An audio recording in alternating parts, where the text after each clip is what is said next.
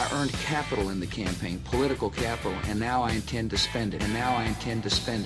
You're listening to America's Healthcare Challenge with Sean McGuire on News Talk 1290. Join the conversation on Facebook at hashtag America's Healthcare Challenge or like our page at facebook.com/America's Healthcare Challenge. I am 68 years old, and I'm a caregiver to my aging mother who is 91. My husband and I retired. We thought we would have greater freedom. We don't have a life because we're caring for my aging mother. We are alone in Are we alone in this, or are we part of a much larger problem? That's a problem seen in many, many markets, Sean. Like many of their friends in their 60s and 70s, some of these folks sold their home and downsized, opting for an apartment in nearby communities, senior living communities that they know well. And they're among a growing group of seniors with a living parent, which means these 21st century post-retirement years might well include potential caregiving.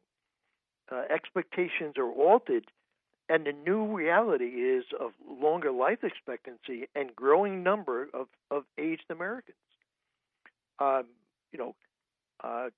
Caregiving for an older family member is not what it was when this situation was first surveyed many years ago, and certainly, since the passage of Medicare.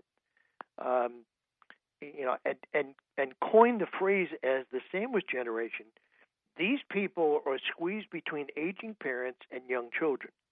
That's what it was in the 60s. Now it's the children who are on the verge of retirement or have retired and are still having the responsibility of older parents. With the demographics looking the way they are, aging together means the parent and child relationship will be a lot more frequent. For a lot of people, this is the time. If you're in good enough health, you hope for a time of greater freedom. But those with very old parents, it just doesn't happen.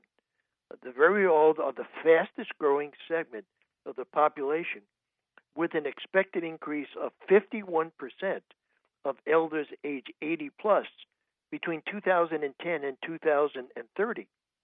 And 2/3 of these are very old, advanced age children who typically serve as their primary caregiver. We heard things from someone like an 80-year-old who said, I don't have a life. You're 80 years old, and I don't have a life because I'm caring for my mother. Sometimes it's the older child with more health issues than the parent. So this is really what's going on out there, Sean. Wow. It's a major problem. Yeah, I mean, what do we need to do as a nation to kind of address that? I guess awareness and education is the first step, probably. Well, it's awareness and education. It's looking at state and local social services that may be available to help folks in this particular scenario.